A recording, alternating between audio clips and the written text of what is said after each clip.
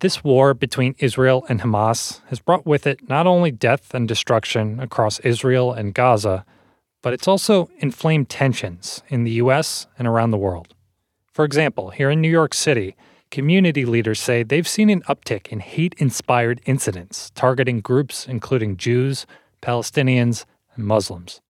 There's just so much emotion and passion built into talking about all this, and people have different interpretations, not only of military movements happening right now, but of history itself. Even people who have covered this region for years say it's basically impossible to tell a full history that someone won't take issue with. But it's that history that I want to talk about today. How did we arrive at this moment of all-out war? And what can past events tell us about where this goes next? From CNN, this is Tug of War. I'm David Rind. I'm going to start this episode with an admission.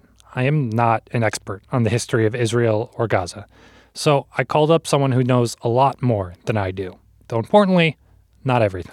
I will preface that I am not a historian, and even after 3 years in the region, I will not call myself the ultimate expert, so I highly encourage people to do their own reading and their own research. Hadass Gold is CNN's Jerusalem correspondent. She has been covering this region for years and was there when Hamas attacked earlier this month. Now, some people start this conversation all the way back in biblical times, but let's move a bit ahead to the 1800s. That's when a lot of what the modern kind of issues we see today sort of began. A lot of people talk about Zionists and the Zionism movement, a real political movement to bring Jews back to the biblical land of Israel really began in the 1800s. Hadass says there was a lot of discrimination and violence against Jews in Europe at the time, which is part of the reason we saw some of them start to move away. In 1917, there was something called the Balfour Declaration. It was a declaration by the British government announcing its support for the establishment of a, quote, national home for the Jewish people in what was then known as Palestine, or British Mandate Palestine. Hadass says there were multiple uprisings, both Arab and Jewish, against that British rule. Then, flash forward to World War II. After the Holocaust, a huge wave of Jewish people tried to leave Europe, although in some cases, the British tried to stop them. Many of them were turned away. If you've ever read that famous book Exodus or seen the movie, that's what it's referring to. A letter to the newspapers. A help wanted ad to the official journal of the United Nations. Wanted by 600 men, women, and children a country. A native land, a home. It's all they're dying for. Just to call attention to Israel, without ever having seen it themselves. In 1947, the UN issues its partition plan. And if you look at the map that the UN issued in 1947 for the partition plan, which envisioned an independent Arab and an independent Jewish state, you can see very clearly the outlines of the map that we have today. So now we've reached 1948, the British have left, and Israel has declared independence. Okay, 1948, and I've heard this year before, so it seems like a big stepping off point. What happens next? So Israel declares independence, and 5 Arab nations invade. Lebanon, Syria, Iraq, and Egypt. Saudi Arabia participated, but under Egypt. It lasted until 1949. There was an armistice declared. Egypt got control of Sinai and Gaza, Jordan over the West Bank and East Jerusalem. 1948 is, of course, for Palestinians, is known as the Nakba, or catastrophe. And that's when hundreds of thousands of Palestinians were either expelled or fled from their homes in the land that became Israel. Now, many of them imagined or thought that they would be able to go back, and many of these families actually still hold on to the original keys of their homes. And the key has become really a symbol for the Palestinians of their right to return. Now, some of these people left for the West Bank, some of them left for Gaza, some of them for Jordan, some of them for other places elsewhere. So when you hear the words of things like refugee camp in places like Gaza, these were the original refugee camps that people first came into. Now, many of them are built up places. When you go in there, you're not going to see tents like you might think of a typical refugee camp. It will look like a very crowded city landscape, but many of them are still to this day administered by the UN, and all of the descendants of these people are still considered refugees, even if they never stepped foot into the places where their grandparents or great-grandparents came from. And even to this day, you might speak to a Palestinian from Gaza or from West Bank whose family has been living there since 1948. They will still tell you, I am from XYZ city that is technically in what is now Israel.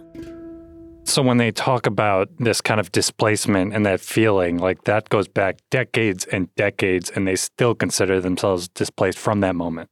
Exactly. And that's why the right of return is such an important issue for Palestinians, because many of them want to return to what was their villages and their homes. You mentioned Gaza there. How was the Gaza Strip formed as we kind of know it today? How did it come to be? Okay, so from after the armistice, Egypt had control of Gaza, and that held until the 1967 Six-Day War. Between June 5th and June 10th, Israel defeated Egypt, Jordan, Syria in a big war and made major land gains. They occupied the Sinai Peninsula, the Gaza Strip, the West Bank, East Jerusalem, and the Golan Heights. But that's when you start hearing of things like occupation of places like the West Bank. Because again, until then, Jewish Israelis didn't necessarily have access to East Jerusalem. So they couldn't go to what is considered the holiest place in Judaism. And so when we go back to the partition plan and you look back to that map, you do see a Gaza Strip there that looks somewhat similar to the Gaza Strip we have today. Then Israel wins the Six-Day War, and you have Israel taking control of it. And even in 1967, when Israel takes control of Gaza, they knew it was kind of an issue to take control of Gaza. The then Prime Minister Eshkol called it, I'm going to quote him, a bone stuck in our throats. There had been Jews in Gaza before, but not to the same extent, and many of them had left in the 1920s. So then Israel takes over kind of control of Gaza in 1967, and in the early 1970s, that's when you see Israeli settlements start being built in Gaza. So that's when you see Israeli Jews start moving into Gaza. And why were they moving there? For some people, it's religious reasons. There are some religious connections in Judaism to that area. For some, it was economic. It's an agricultural area. There's fishing there. There was a combination of both religious and not religious settlements that were established there. That changed, though, in the 1980s during the First Intifada. So when we talk about intifadas, intifada means an uprising. So there were two major sort of uprisings that we think about, and both involved protests and both violent protests by Palestinians towards Israelis and harsh Israeli crackdowns on Palestinians. And these were over a course of several years. And they're not like, a typical war where, okay, there's a start and an end, and then there's a peace agreement, and then everyone's sort of done with it. Then there was the second intifada in the early 2000s, and that's when things really changed. And that's when Ariel Sharon, then Israel's prime minister, announced in late 2003 a plan that centered on withdrawing unilaterally from the Gaza Strip, Israeli soldiers and the settlements. This was very, very controversial, dramatic in Israel because I don't know the exact number of Israelis that were there, but we're not talking about like a couple hundred. There were thousands, if not tens of thousands, who were being removed from their homes there. Israel completely pulls out of the Gaza Strip. The Palestinians hold elections. Hamas is elected. And since Hamas took over, there have been several flare-ups between both Hamas and Palestinian Islamic Jihad, which is a rival militant group in Gaza, and Israel. Rockets, airstrikes. One of the bigger ones was in 2014. Of course, in 2021, I covered that one. That was the last time around.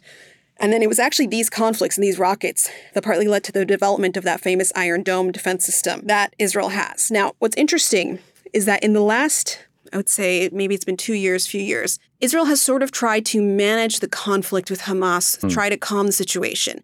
Because keep in mind that Hamas isn't just a militant organization, it's a government. It runs Gaza. Right. They're the ones who are figuring out who collects the trash. They're the ones who are doing all your kind of city administrative stuff. Israel doesn't want to run Gaza. And so what Israel was doing was increasing the number of permits for Gazans to enter Israel and to work.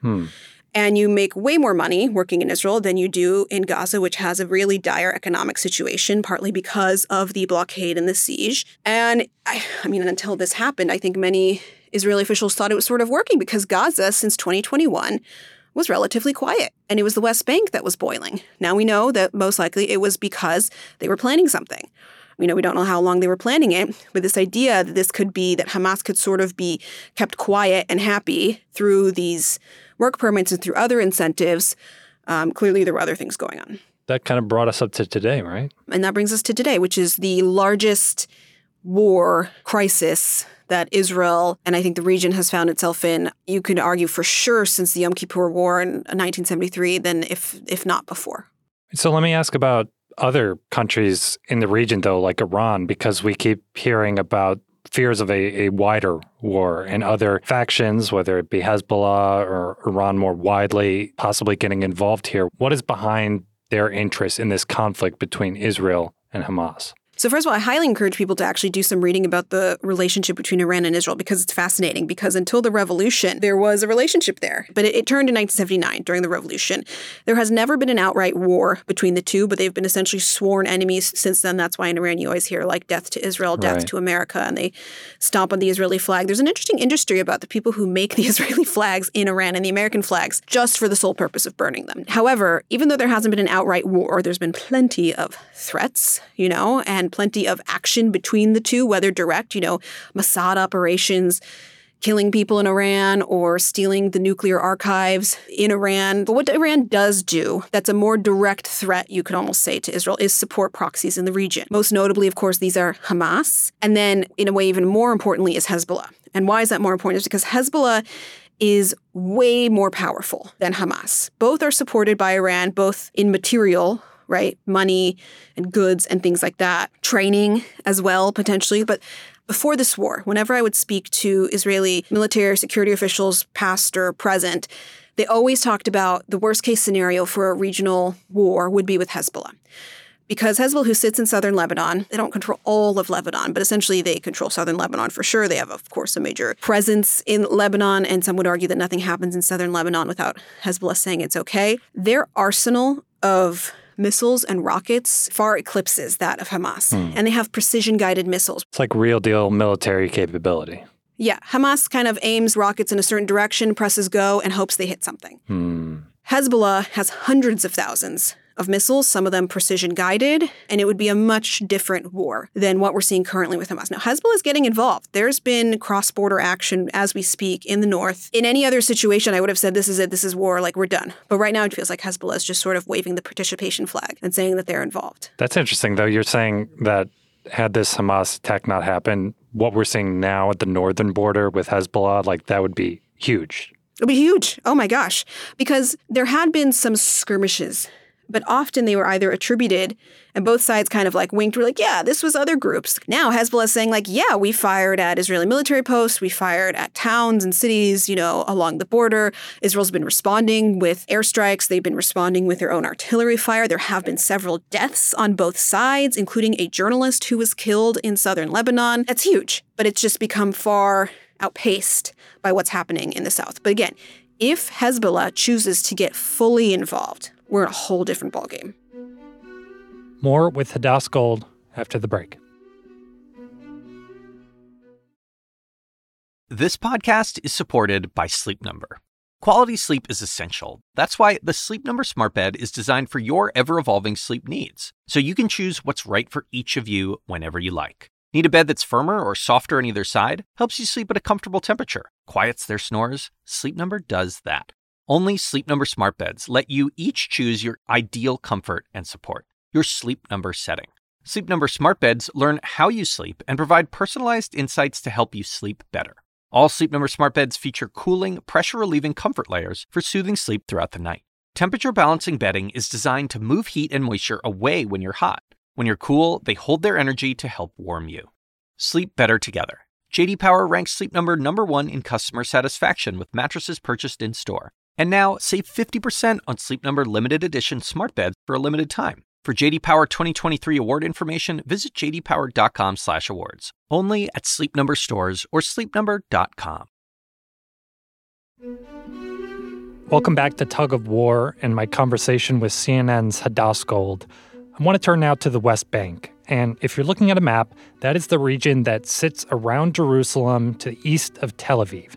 And an important side note, this is where we find Fatah, which is Hamas's main political rival. They dominate the Palestine Liberation Organization, or the PLO, and tensions between the PLO and Hamas helped give rise to the Hamas in Gaza as we know it today. And while the West Bank hasn't gotten a ton of headlines recently compared to Gaza, experts like Hadass say this is a place to keep your eye on as the conflict drags on. Yeah, and it's interesting because up until 2 weeks ago, the West Bank was almost all I talked about because Gaza was quiet. So Israel considers the West Bank disputed territory. They do not consider it occupied. Almost the rest of the world considers it occupied territory and considers Israeli settlements, so Israelis going to move, to live in the West Bank, to be illegal. Israel refers to the West Bank as Judea and Samaria, to its biblical names. There are several very important biblical places there. We're talking about Hebron.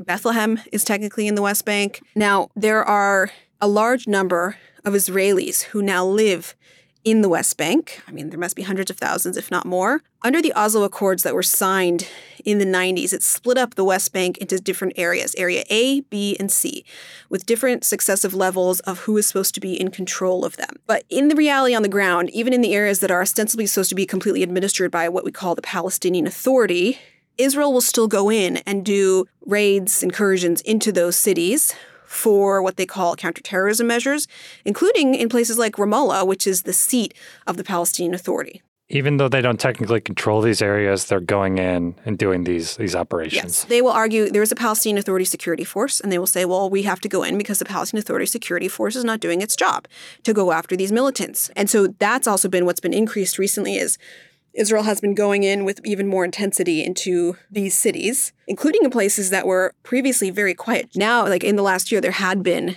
Israeli operations there to arrest, and there have been, Palestinian deaths as a result. And there's been, we also don't want to also ignore, the Israeli deaths as a result of Palestinian attacks. So it's been very tense. Now, also what's happening in the West Bank, though, is the settlements have been expanding under a fast rate, especially under this government, where you have settler leaders.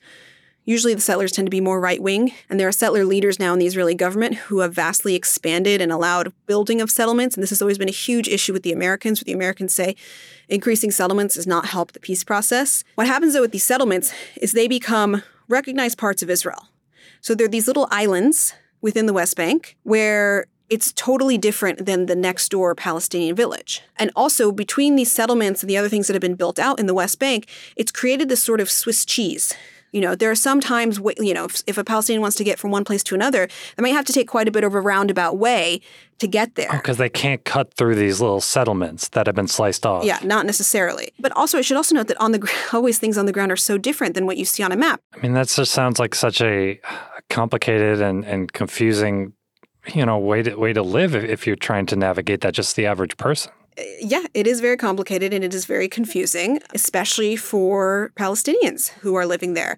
And so when you hear about things like occupation, that is what a lot of Palestinians are referring to, that they don't have complete freedom of movement, that they are restricted. There's a lot of restrictions on them. And then you do have military presence. Now, I'm not saying that, 24/7 there's an Israeli soldier sitting on every single Palestinian street, but there are plenty of checkpoints that Palestinians will often have to go through, and that, especially in the last year and a half, as the Israelis will say, as a result of these attacks, there have been way more Israeli incursions and raids into these areas where there has also been a marked increase in militant activity as well. Now, the West Bank is administered by the Palestinian Authority, whose president is Mahmoud Abbas. Gaza is controlled and administered by Hamas. Two different entities, right. Okay? So when we're talking about the Palestinian Authority, Mahmoud Abbas and their prime minister, Mohammed Shtayyeh, they don't have control or influence, really, over Hamas. So when we talk about West Bank and these settlements, like for Israel, as they continue to kind of slice off some of that, what is the end game there as they see it? Well, I mean, depending on the Israelis you talk to, but most of the settlers that you'll talk to, is they want to annex the West Bank. They want the West Bank to be completely under Israeli control. They believe that it biblically belongs to them and that it is, that they won it in the war and that it should be them. Ask them what you should do with the the millions of Palestinians who live there. They all have different answers. So almost all the settlers believe that, as do now some of the members of the Israeli cabinet, of the Israeli government, who want to annex the West Bank. And some of them have more extreme versions of what they think the Palestinians should do or where they should go. I do want to say, though, that the settlers and these people do not represent the vast majority of the Israeli public, because not all of the Israeli public supports the settlers. There's a lot of Israelis who want the Palestinians to have an independent state, who would love for every Israeli settler to leave the West Bank, move back into Israel proper, and let the Palestinians have a state. They're like, you guys are not being productive by doing this. They see them as making everything worse. Right. So I guess I hear you tell me all of this, and there's just so much history, so much emotion about land and disputes over territory and just kind of where a home is for the people in this region. How do people think about that when they're going about, kind of their day-to-day and when they see everything that's gone on the last 2 weeks? I mean, the whole idea of land and home and, ownership is such an integral part for both Palestinians and Israelis, who are both, historically oppressed people. And so you have two historically oppressed people both claiming the same place as their own. And it is, like I said before, Palestinians often hold the keys to their homes in what became Israel. For many Israelis, they are the descendants of Holocaust survivors or of the hundreds of thousands or millions of Jews who lived in Arab nations who were expelled or fled from Arab nations, because there used to be a large Jewish population in Arab nations as well. And the only place that they could go was Israel, which Israelis will say, the UN voted for this. This was voted in politically, this is supposed to be ours. But it's such an integral part of the DNA. You'd be surprised at how many Palestinians can name specific UN resolutions, their numbers. Oh, wow. They can recite to you the years that these things were happened. That's nicknames for people, for Palestinians, will be 48ers or 67, depending on where they were living when these different wars happened and how that affects their status. Because it cuts that deep and it has that much of an impact on where they are right now. It has a huge impact. If you're a 48er and you have Israeli citizenship, your life is much different than a 67 person who might just have an Israeli residence card and you live in East Jerusalem. Completely affects your day-to-day life, and it is within their minds, everybody's minds, essentially, at all times. I think it goes to show you that for so long this conflict people have tried to just manage the conflict. The peace deals failed. And since then, everybody, Americans, Israelis, Palestinians, have sort of just tried to manage it. And what we've seen is managing this does not work. And just trying to manage this conflict is like trying to manage a gas stovetop with a lit flame next to it and a spout that you can't turn off. So I don't know if this will prompt an actual peace process or an actual resolution of some kind, but I don't have very high hopes for that. I do think that we're in for a very, very long slog over the next few months to potentially years in the region. And, and a very obvious note that people should know is that even a perfect historian wouldn't be able to get this all done in 30 minutes, and there will be people who have very different opinions and interpretations of what has happened. They will argue that we should have brought up something that we didn't bring up that was super important. They will argue timelines. They will argue framing. This is such a emotional and complicated history that I know that we will both probably be getting lots of emails and other sorts of comments about this podcast, because nobody can ever lay out the sort of history of this region and of the situation in a way that will satisfy everyone. Really helpful context. Hadass, thank you so much. Thank you.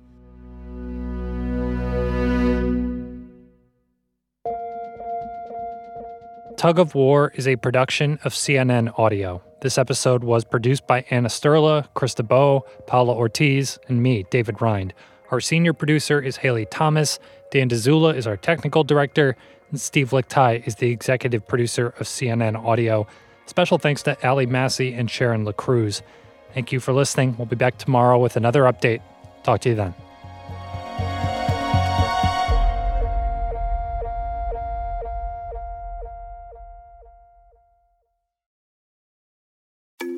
I'm Dr. Sanjay Gupta, CNN's chief medical correspondent. This week on Chasing Life, lately we have been paying attention to a very different virus, bird flu, which is caused by the H5N1 virus. If you start to hear that it's circulating in pigs, that would be a concern. That means I would go from sleeping with one eye open to 1.5 eyes open. Yeah, that would make me very concerned. Listen to Chasing Life, wherever you get your podcasts.